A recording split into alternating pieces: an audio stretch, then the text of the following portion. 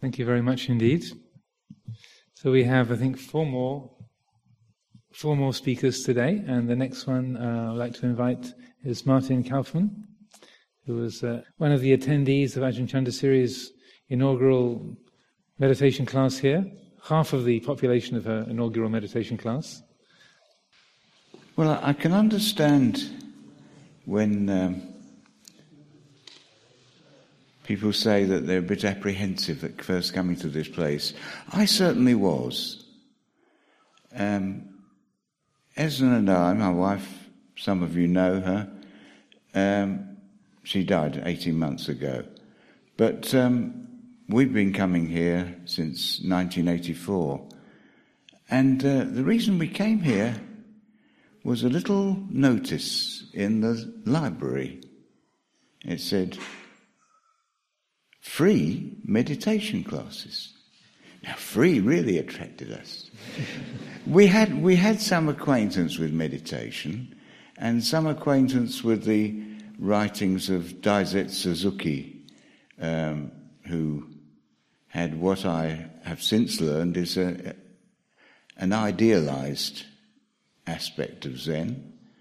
But we were very impressed with Zen and its influence on Japanese culture. And Japanese culture was one of the things, one aspect of Japanese culture had attracted us. We practiced judo, which has now become a sport and people play judo. But then it was an art in the early days. And we did meditate before practice, and we maintained a respectful attitude towards our opponents. It's quite necessary when you're practicing a lethal art. So we were working, both of us, in London, and we had. I was working for the prison service.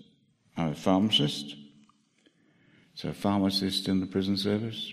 Prison, drugs, all this sort of thing. It was difficult.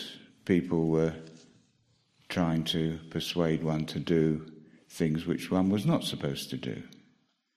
And I was imposing the accepted discipline of pharmacy to the medicines, and that didn't go down too well. So there was conflict. I was in the prison service for 14 years. And I didn't know it, but we only had another 4 years to go before we retired. Esna decided that we would retire at the age of 54, not wait till we were 60 or 65, because we might be waiting and never reach 60 or 65. So Esna was working for a stockbroking firm.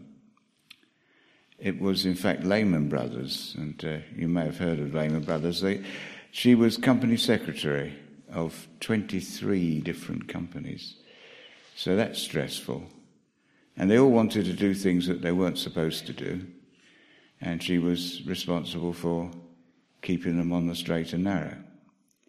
And 5 years later, you may have heard the scandal in Lehman Brothers, but she wasn't there 5 years later. So we decided that we would come along Friday evenings. Friday's a good evening for us. And it was a severe winter. As Alan mentioned, it was severe because we started coming in 1984.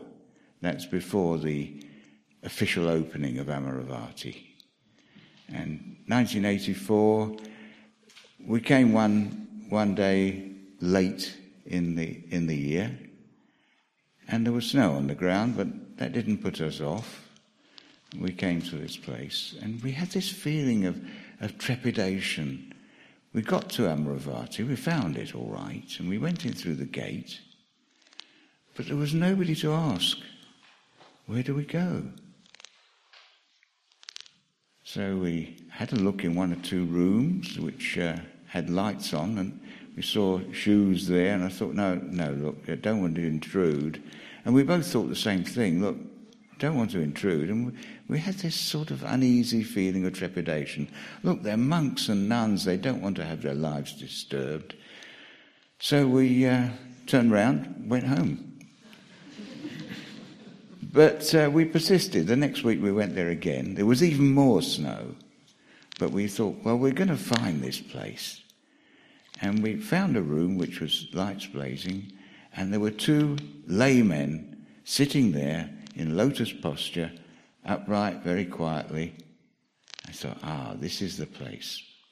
And the room was what is now the morning room, which is behind the cellar. There weren't all those cupboards there. There was a clock on the wall which ticked, tick-tock, tick-tock. Very gently, that was a help to meditation. We didn't know about Anapanasati anyway.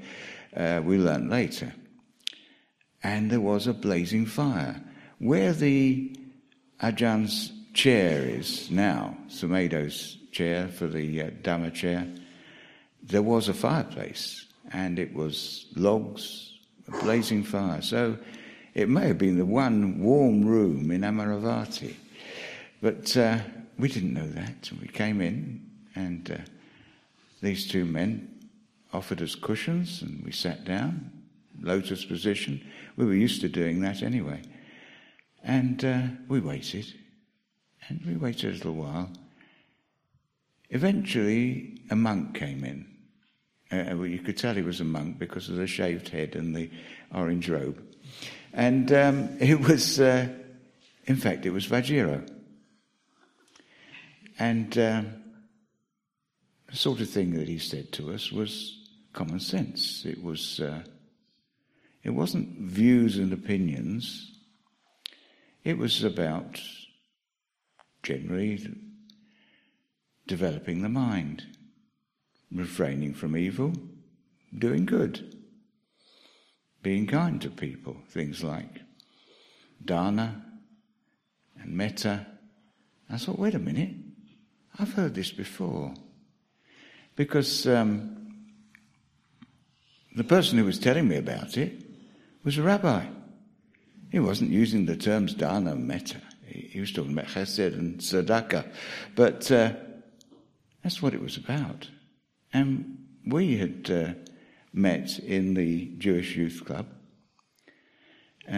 discussing philosophy and politics and all sorts of deep things that 15-year-olds, actually we were 14, 14-year-olds know all about. And I thought, she's pretty bright, and she's very good looking. And she was thinking something which was much the same about me. And we were together for 65 years from then on. So, but that's another story. But we went together to this meditation class, and Vajiro revealed that he, in civilian life, in lay life, shall I say, not civilian life, lay life, was an accountant. And that scored brownie points with us. We thought, oh, well, no wonder he's so sensible. You've got to be sensible if you're an accountant. Either you're sensible or you're rich and crooked. He's obviously not rich and crooked, so he must be okay. And we enjoyed the class, and we meditated. We had a good time. We made friends with these other two people, and we're still friends. And in following weeks, there were another couple came, another two people, then another, and the numbers went up to about a dozen eventually. That was the sort of maximum. So, the first thing that Vajiro told us about were the obstructions to meditation. Let's see. Desire, aversion, and delusion. Well, delusion's a bit difficult because you don't know that you're deluded. But desire and aversion, you can still see these, think this, but thought, oh well, it doesn't really apply to us. Doesn't happen very often. And but after about 4 weeks, I think it was, Vajiro didn't turn up. We waited another few minutes, and about another 10 minutes, and another monk came in. And I thought to myself, yeah, that's not our monk. He's too tall. He's got a rather serious expression. He's thin, and he's wearing a silly hat. I don't think I'm going to like him. And I thought, oh, wait a minute. This is aversion. There's no justification for it. It's just aversion. It's just a thought. I didn't say anything, so let it go. And it went. This man was Suchito, in fact. And we learned a great deal. We learned a great deal from Suchito as well, and from subsequent monks and nuns. So things aren't always what they appear to be. So one of the things which impressed us most of all was that, again, before the official opening, there was an interfaith meeting, and somebody mentioned that, about interfaith meetings, because there are quite a lot of people who come from the Christian tradition. There are quite a lot of people who come from a Jewish tradition, seeing that the population of Jews is very small in this country. It's only about 250,000. We call ourselves Yudists. I've heard other expressions. But Yudists are Jewish Buddhists. And it's surprising where they turn up. There are lots of them. But it's not a matter of views and opinions. And that's what attracted us very much to Buddhism, is that it is a rational system, not a belief and opinion. There are a whole spectrum of beliefs and opinions that people have who come here. And they all come from different directions. People come from traditionalist directions. Some of them are very devotional. Some of them are just concentrating on the dana only. And some of them are trying to acquire merit. And I try not to be disparaging about that. But because I realise that's an aversion. That's fine. People are coming from different directions, but they all end up on the same path, and we're all going in the same direction. There is a wonderful feeling of camaraderie here. You can trust people, which is rare outside here. In work, in business, in the prison service, certainly. When I first joined the prison service, I met the governor outside and I introduced myself. We were waiting to be let in, and he said, you're going to find that a lot of the people in this establishment are thieves and liars, and some of the prisoners are quite bad too. The other thing he said to me was, we had to wait one day for a long time. He said, Mr. Kaufman, he said, sometimes I think it would be a good idea if we would let all the law-abiding people inside the prison, lock them up, and lock all the others out. But that didn't come about. He had a sense of humour, that governor. I feel a bit like that with Amaravati, because I see terrible things going on elsewhere and terrible conduct, and I try very, very hard not to be judgmental. It's very difficult there. Anyway, this interfaith meeting, there were people mainly from the Christian tradition, and there were a few people from Yudists, actually, from the Jewish tradition. There weren't any Orthodox Jews, there weren't any Orthodox Muslims, which is a pity.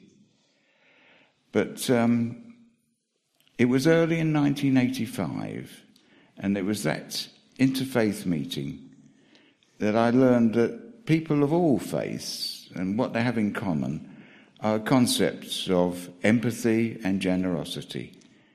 And those things are far more significant than beliefs and opinions. I made an effort to summarize that day in a poem which I wrote, 88 words only. I'd like to read that to you. It's called Group Meditation because we had a group meditation together. Sitting together, each within his own monastic cell of flesh and bones, try not to see the pictures on the walls. They are self-portraits, every one. Breathing together, each within his own essential rhythm of heart and mind, trying to fit the pattern of the void. No more self-seeking, all at one. Silent together, letting go of words and self. Which is Christian? Which is Jew? Which is I? And which is you? No more speeches, no more thought, no more seeker, nothing sought. Silent one. That's all I'll say. Thank you very much. So I'd like to invite Ruki Shilam next of all, and she has been a staunch supporter of the Sangha long before Chithurst even began, in the days of when the Sangha were first in London, and has been ever present ever since. So please, Ruki, do take the seat and offer your reflections on the early days.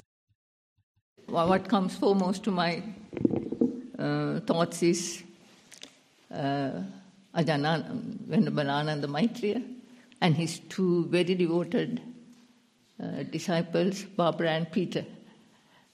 What I remember is that Barbara and Peter found the place, and Venerable Ananda Maitreya pronounced that it had great spiritual potential.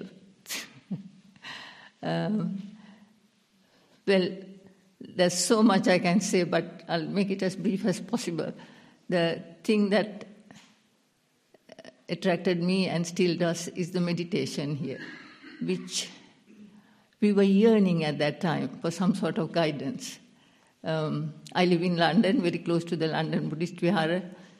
I'm going to put in a bit for it here. Now that I got the chance, I think it's the Theravada Vihara, established here in London in 1926 by well-known anyway to the Sri Lankans as Anagarika Dhammapala. So meditation, we used to have monks, but we felt it wasn't enough. There was one monk who would say, now sit down, sit directly, close your eyes, don't think of your breathing, don't let any thoughts come into your mind. So try that. And we were all over the place. It was definitely a real monkey. And then one day, Venerable, is it Revata Dhamma, Burmese monk, Revata Dhamma? He came and he gave guidance and he said, don't worry if your mind runs all over the place. Well, before that, I have to mention that everybody sat so quietly, and I thought maybe I'm not the one. All the others are good at meditation. I'm the one who cannot do it. Then Venerable Revata Dhamma came and he said, don't worry if your mind is all over the place. You know what the Buddha called it? The monkey mind. Not an ordinary monkey, but a crazy monkey. So I knew that I was not alone. And so Amaravati has started, and meditation was the great attraction. And before Amaravati, we had about 4 retreats at Rogate, a village near Chithurst. Yes?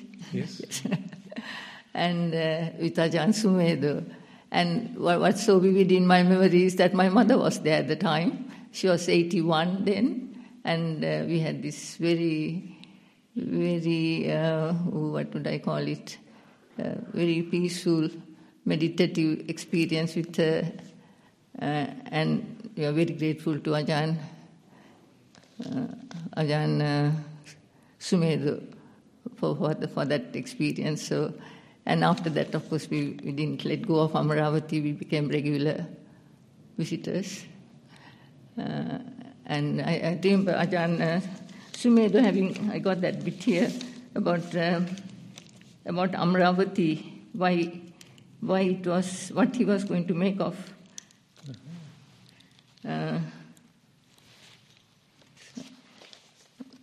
He says, I see how it should operate. Amaravati is based on the ideas of dana, generosity, sila, moral responsibility, and commitment. It is a residence for monks and nuns who can create the opportunity for lay people to listen to the Dhamma, to give offerings, to practice meditation, and make skillful use of facilities. So that's why we are here. Anyway, there's so much I can say, but I think that's enough. As you wish, Ruki. Sorry? As you wish. I just think of all the monks and nuns who were here. I like to remember Sister Rochana, who died while on pilgrimage in India. Who else? Rochana. There's also Sister Jotaka was mentioned. Sister Kalyana, I remember. One thing I can tell about Kalyana is, as a layperson, she wanted to visit Sri Lanka. And so I arranged for her to stay at my brother's. And I asked her, do you eat meat? Because I thought before they go there. Of course not, she said. Do you? So I said, yes, so I said, yes, I do. Do the people in Sri Lanka eat meat? So I had to admit that they did. So these are little things that I remember, because I think you have heard most of the interesting things. Yes, Ajahn Sumedo mentioned about making use of this skillful use of the facilities. And that's meditation for me, and that's why I'm here. Okay, thank you very much. Thank you very much, Ruki. So along with that first group of nuns coming through the gate, behind Sister Nanda, Ajahn Sundara followed along with the rest of the group, and she's been a member of the community here at Amaravati in various different places for all these years. So I'd like to invite her to offer her reflections and recollections now. I've been so moved by what everybody has said, and brought tears to my eyes, and also just a memory of what we've been through. We sort of, we practice letting go, as a way of life. So you don't kind of hang on to memory too much. And I had to kind of scratch my brain, about really what is worth saying. Because a lot of our experience, my experience, was I was so much into the teaching, into the practice. The external world wasn't as important. As long as I was Lumpo, me practicing, I couldn't care what happened after that. I just went, I was quite hard worker because I was very energetic anyway, and if I didn't work, I probably would have been very miserable, very restless and agitated. So when we had working period, I would be very happy to help out, and also idealistic. So, if when people didn't help out, I was sort of critical as well. But that was a bit of a, you could say, what I liked was to put your weight into things, to help out, to give them, as much as you can without thinking about yourself. When I'm here, I think, everything has been said, really. But, maybe a couple of things. One is some of you didn't hear the second day after that famous triple arrest. I think got arrested, 2 arrests and 1 sort of check-up from the local policeman at the village where I've been arrested already once. I just say the story because it's quite funny. We were kind of with our rucksack, and that was the first time I was camping in my life for me. So it was really double exciting. It was like, wow, you're really kind of sport girl. Because I used to be a dancer, we kind of refine things. For me, the idea of camping was not the thing. Sports was just like gross, And so it just didn't fit at all. But the idea suddenly of having the experience of camping, it was great. So one day after that kind of whole adventure, police station, road back, and then we stayed at the night. We were on our way to the house of John Coleman, who was quite a well-known meditation teacher and was a retired CIA agent. So we thought, we hope the policemen won't sort of ask us where we are going.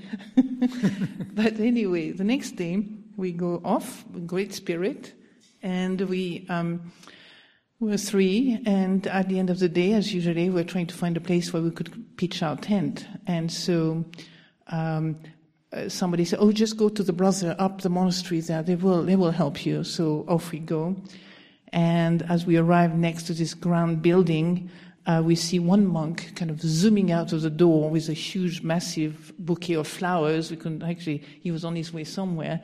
And he said, come in, And so we came in, and that was the gate for the guest house. And so he asked us to sit there somewhere, and then we waited. And later on, he came back and said, okay, we prepared your seat at the refectory. Please, you're welcome to come and join us for supper. And we said, we're so sorry. We're actually Buddhist nun, and we don't eat in the afternoon. And he nearly fell backward. He was absolutely convinced we were young monks. Men, in other words. Because they never had any women staying at the monastery, ever.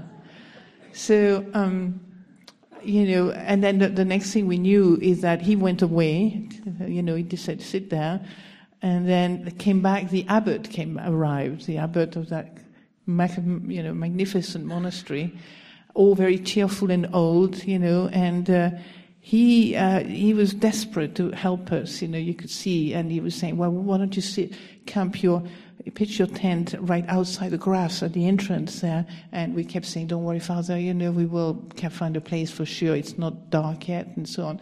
And at some point, he had this kind of light in his eyes. He said, I know where you're going to go. He'd really been praying. I think he stayed quite a long time without us doing anything. And I'm sure he was praying to God, what do we do with these nuns, And anyway, the light shone, and he said, I know, you're going to camp in the monk's garden.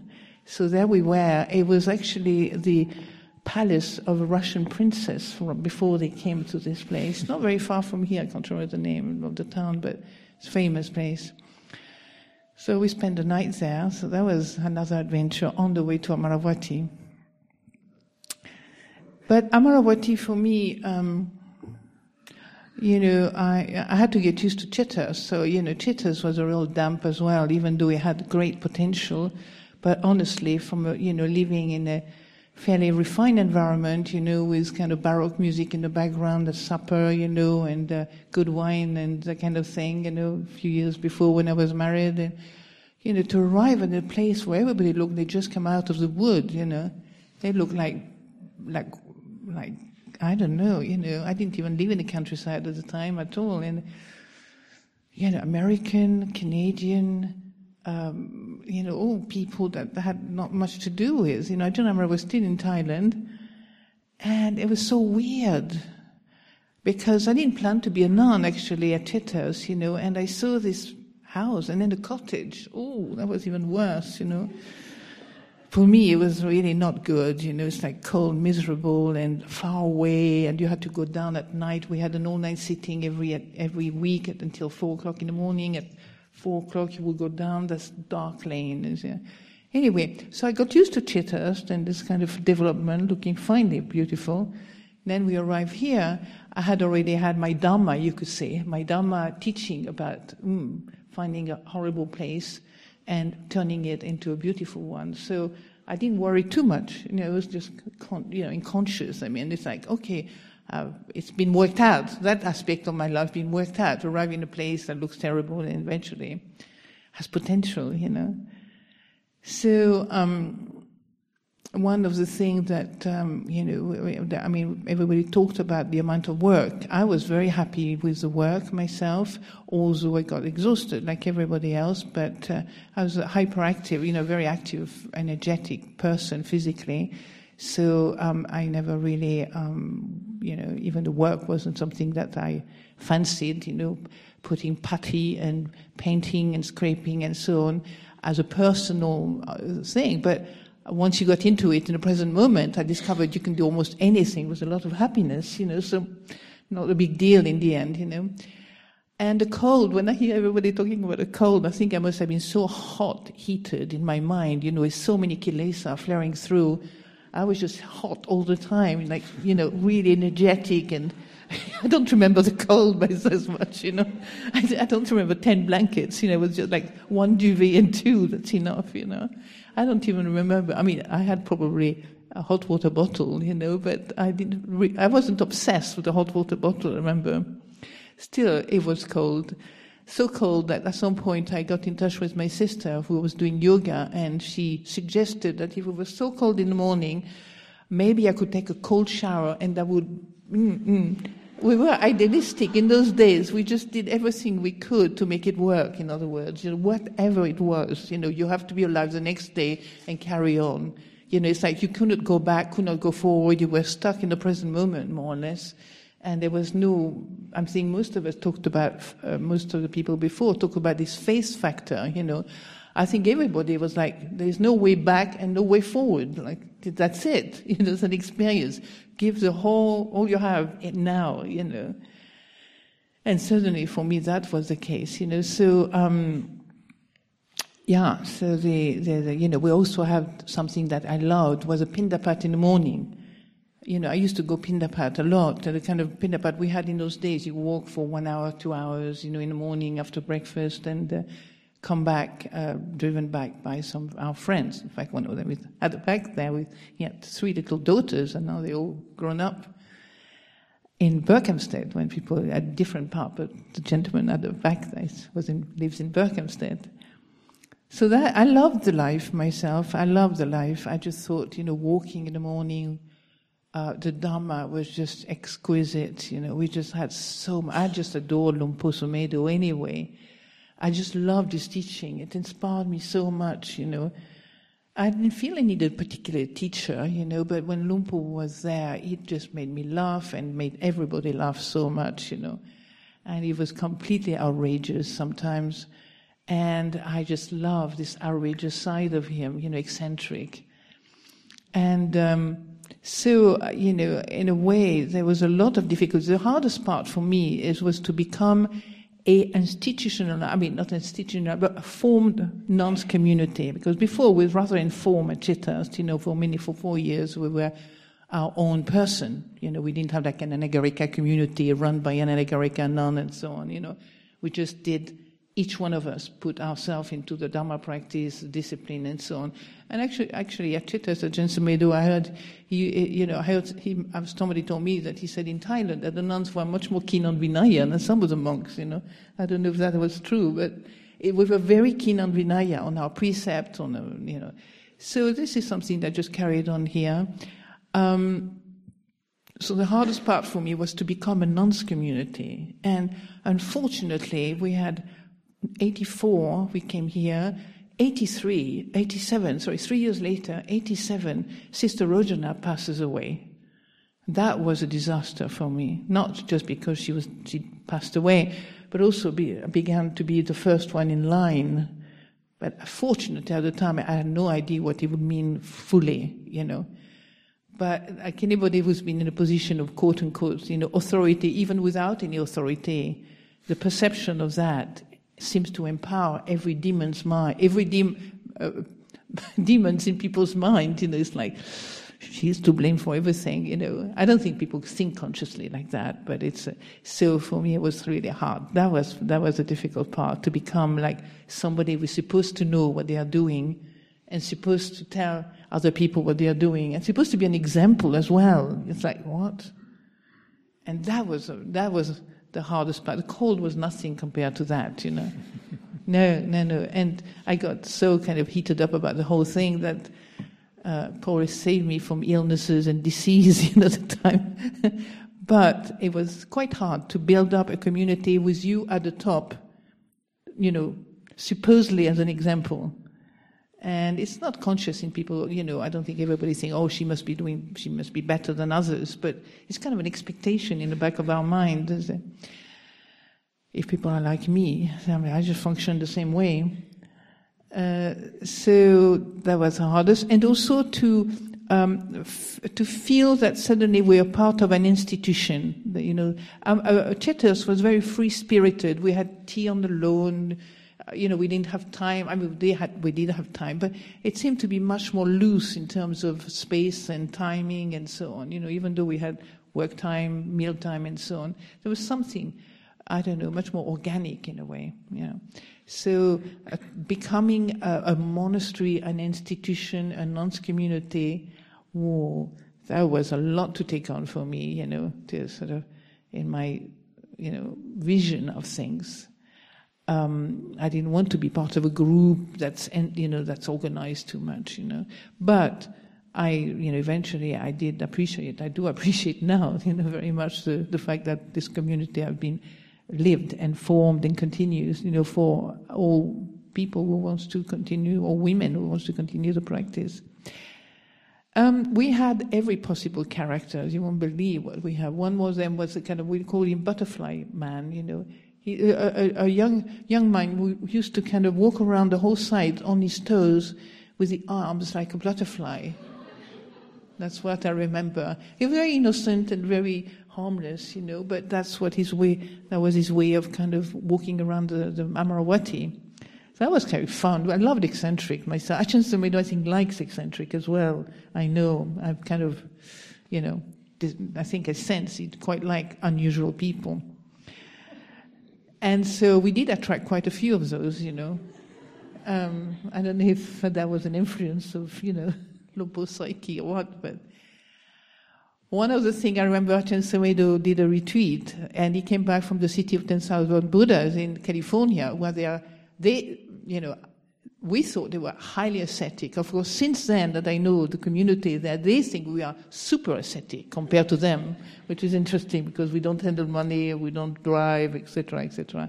And so Lompo was very inspired and started to, 1983, 84, 5, 6, 7, 97, 87, he decided to really emulate, not emulate, but sort of inspire us, I suppose, you know, in the practice, and said, okay, we'll do a retreat. We start at 3, you know, 3. We start at 4, so we get up at 3, and then we go on until 11 at night. And Ajahn Amaro was doing a sitters practice at the time, and I did not know he slept in the shrine room, you know, next to a storage heater. That's right. You know, and I was extremely, performing. I was like performance. I like the idea of performance, you know, like pushing myself. And I couldn't understand why Ajahn Amaro was always the last one, you know, because I was there sitting until 11 o'clock at night, you know, and like, you know, what you might no, okay, still. And I thought, there's only 2-3 people staying, you know, why is it, you know, oh, I didn't realize he was just waiting for me to go, to have a break. But anyway, so we did that, you know, and I still remember Lompo, the first talk we had in 1987, he gave this inspiring talk in the evening as the opening talk for the retreat, and then I'm ready. I just love the idea of being challenged like that, you know. I was physically, you know, could still do it just about, and I go back to the kitchen in the monk's scullery, you know, and it was like 11 o'clock already. And I say, right, getting up at 3, okay, well, get used to it. And then I arrive in the scullery, and there's a door opened, a completely mad woman who had already visited Amaravati turns up. You know, there she is. She's looking for a place to spend the night.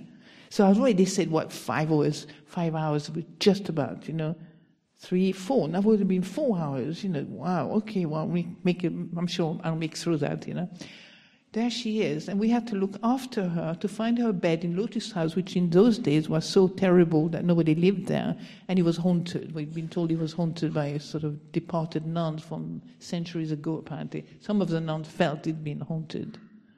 It was. Anyway, we put these women there, and there was another nun, I think, who helped me, maybe a laywoman. There I was, starting my retreat, this ascetic retreat, and I had to look after these mad women and still get up at 3, because I would never allow myself to be late or to be not as the best, if not the best, at least, with the best, with the best people.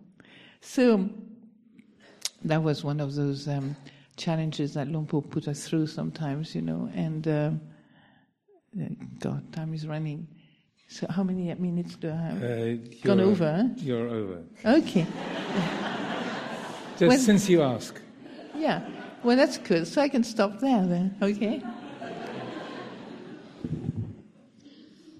Thank you very much, Ajahn.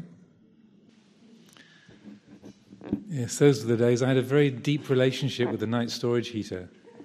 Since one of our ascetic practices is to... we can choose to not lie down to sleep at night, so I did that for a few years, and it was during those cold winter nights, this night storage heater became very, very dear to me. So she's absolutely right. I used to stay in the shrine room, both meditating and kind of waiting. But our last speaker today, Martin Evans, also another local resident like Martin Kaufmann, started coming along to the classes here in the very earliest days, and still very much involved as a regular leader of the ALBA, Amaravati Lay Buddhist Association events, also on the various committees looking after finances and the long-term plan development committee. So, Martin, please. So, this is an interesting experience. I've never been sitting up here before. Gosh, isn't it nice? Well, I'll try not to enjoy it too much, otherwise you'll be here a long time. But I've brought a sheaf of notes, you'll be pleased to know, because I thought, well, I actually kept a diary, that's my excuse. Otherwise, I wouldn't have dared to bring anything pre-prepared. But it's not really pre-prepared. It's an account of my diary.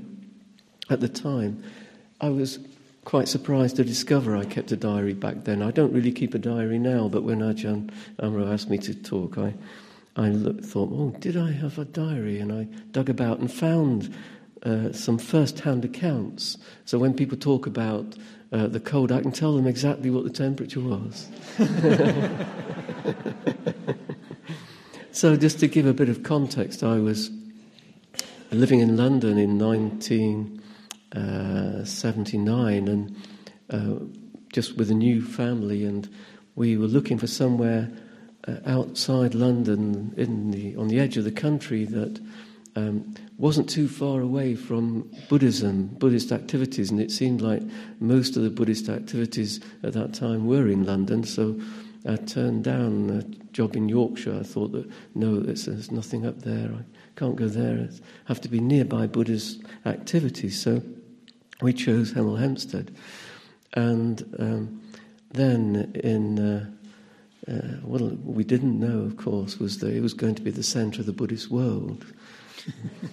Buddhism would come to me. So I had heard about Amaravati at the Buddhist Society, that Ajahn Sumedha was looking for somewhere north of London to set up the Deathless. This is interesting. I didn't realise it was called Amaravati before we'd actually acquired the property. Oh yeah, yeah. That's the way it says so in my diaries. It's true. So anyway, I heard that they were looking at St Margaret's School, only 3 miles from my house. I thought that maybe if they knew there was lay support nearby, it might make a difference. So I made an invitation of refreshments next time they visit the school. On the 13th of January 1984, I got a call from Barbara Jackson to say, Ajahn Sumedho and some monks, including a delegation from California of Zen monks, would be visiting Amaravati on Sunday. Would I like to offer tea at my house?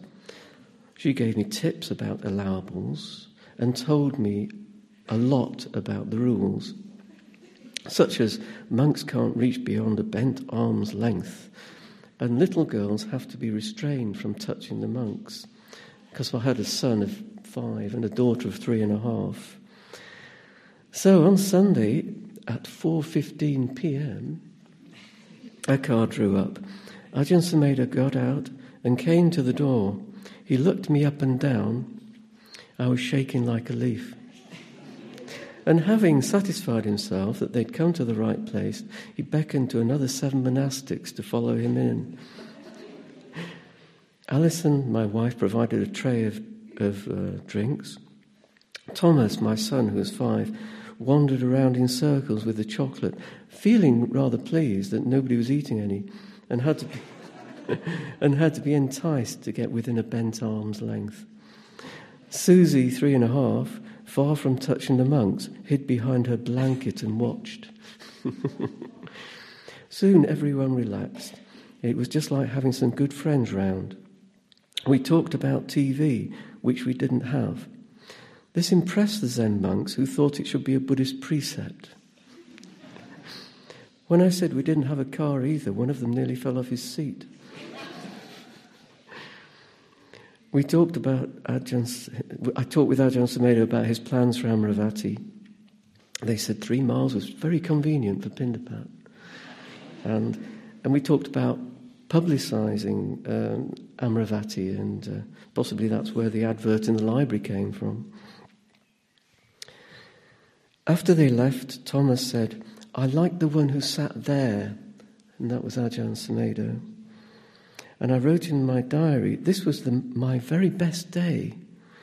So I read this account to my wife, and at that point I looked at her and she said, "Yes, and you had got married and had 2 children."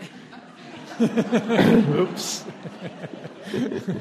But Let me rephrase that, dear. Yeah. But I was very honest, obviously, because I wasn't expecting her to read my diary. But it meant that much. It was amazing. It's looking back at that and thinking, gosh, wow. You know, it already, even though we hadn't bought the place yet, I obviously had that sense of this is something marvellous and incredible that was happening in my life. On the 13th of October 1984, the first weekend retreat I've written here, quite a few details, but one thing that stands out, breakfast only just edible. When Ajahn Dhammananda was saying about breakfast, I just hope he wasn't making that one that I was referring to at that time. And I enjoyed the paint scraping. And I can still find the cracks in the glass in the retreat centre. There are still cracks there that I created with a blowtorch, and I'm very proud of those cracks, and they're still there. And all the good friends, and we've heard mention of a lot of them, but I mentioned here Sister Rochana, Tanisara, and Jyotika, Venerable Chandapala, and Ajahn Sumedho, who I all felt everyone was a good friend. It was such a lovely environment. On the 5th of January 1985, I've got an entry, all-night sit.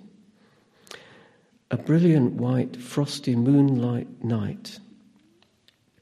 I walked outside until midnight to keep awake, then sat until inspiration turned to boredom. I had had enough and was about to go to bed when the gong went. It was 3 a.m. I went to my room at 3:30.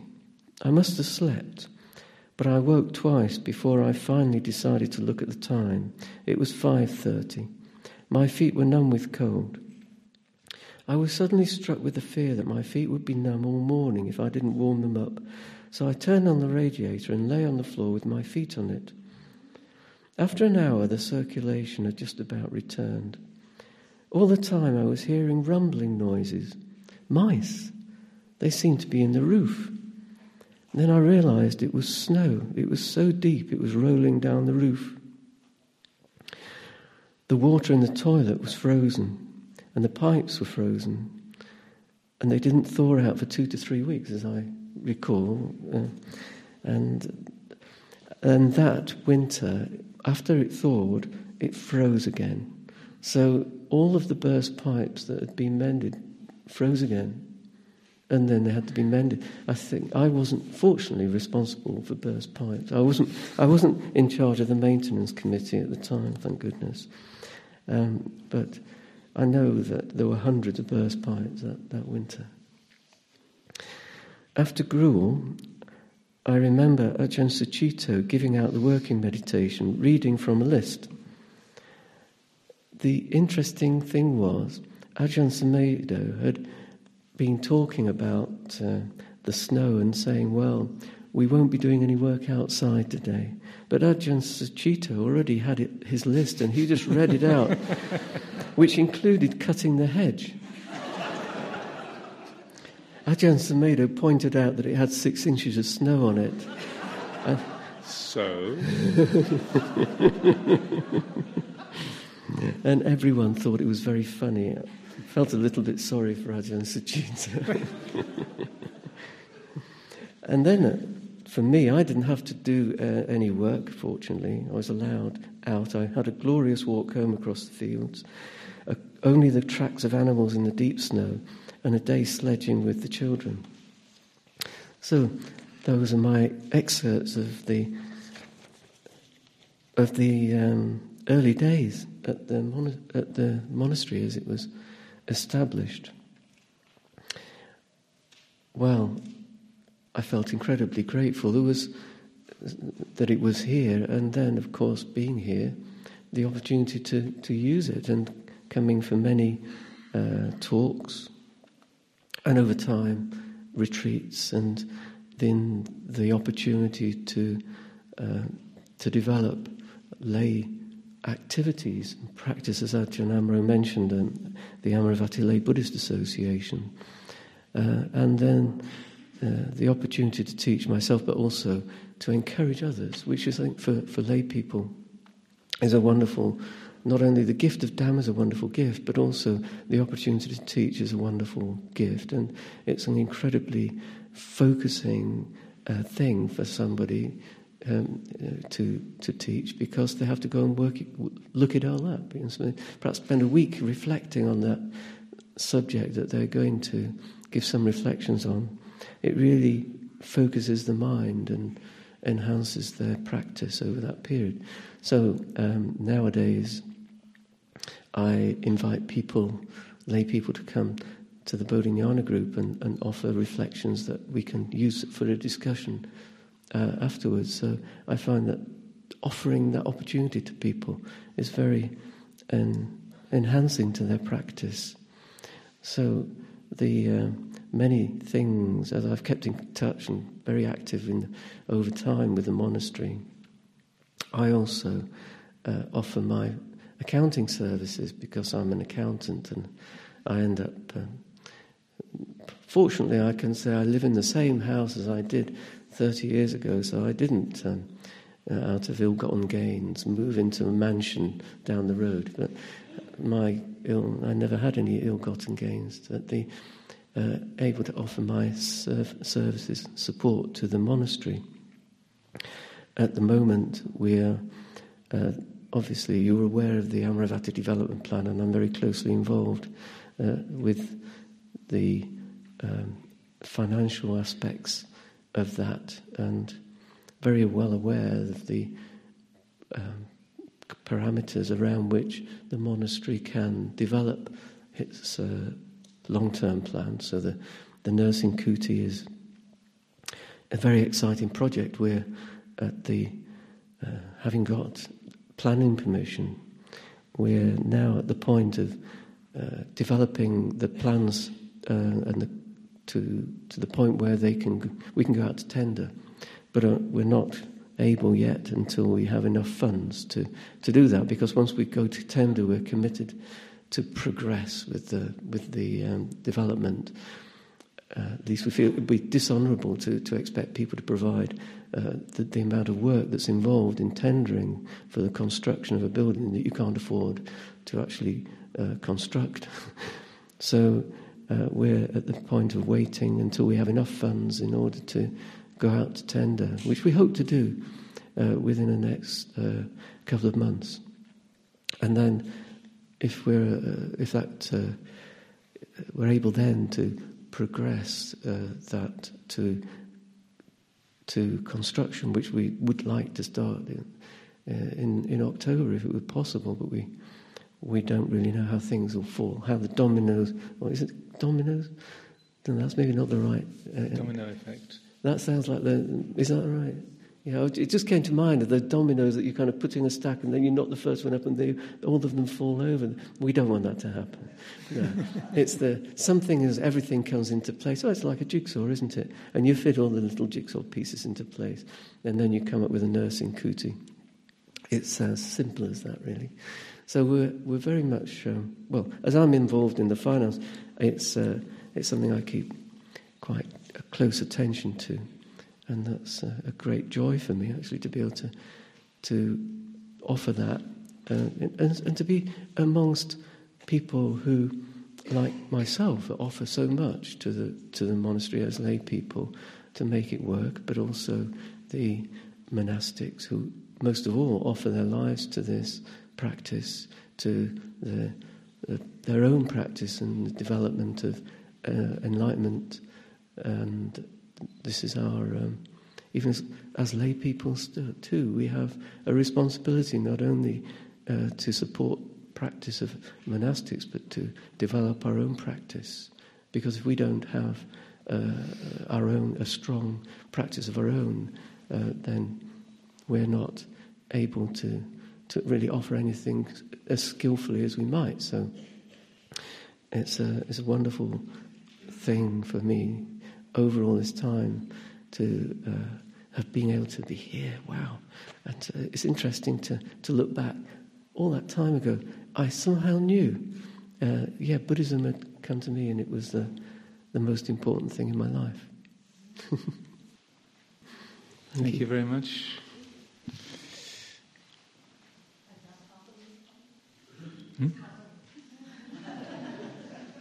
Please, yes.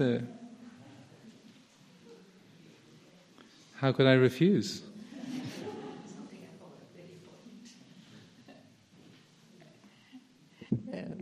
Yes, I'm here to remind everybody that this gathering would not be complete without mentioning Thailand and the Thai people, whose son, Ajahn Chah, had the vision that this country was ripe for the Dhamma and sent his son, Ajahn Sumedho, and we are all here because of that. So thank you, Thai people, if you're here.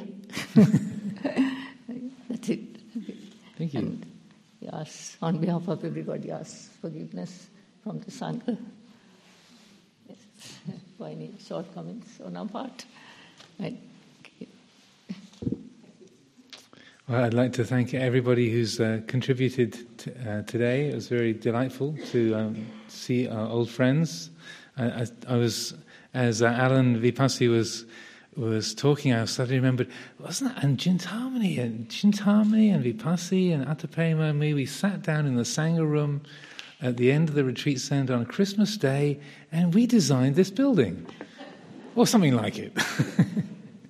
And so many wonderful memories being evoked from the past, and I hope that, just as for myself, that for many of you, this has been an inspiring and encouraging occasion. So we've been together a long time now, but I'd like to close the afternoon with chanting the sharing of blessings. We've printed up these sheets so there are enough copies for everyone. And on one side we have the sharing of blessings, and on the other side we have the reflections on the Nibbana, on the unconditioned. And so that I'll sit myself down here in the central seat, and then we can offer up the blessings of the day and of our lives to be a benefit to all, particularly those members of the Sangha who've passed on, like Sister Rochna, and other dear friends who've whose blood, sweat and tears have gone to make this place, and who are no longer here, and particularly for Lumpur Sumeto, who, as it was said a few times, without him, none of this would be here at all.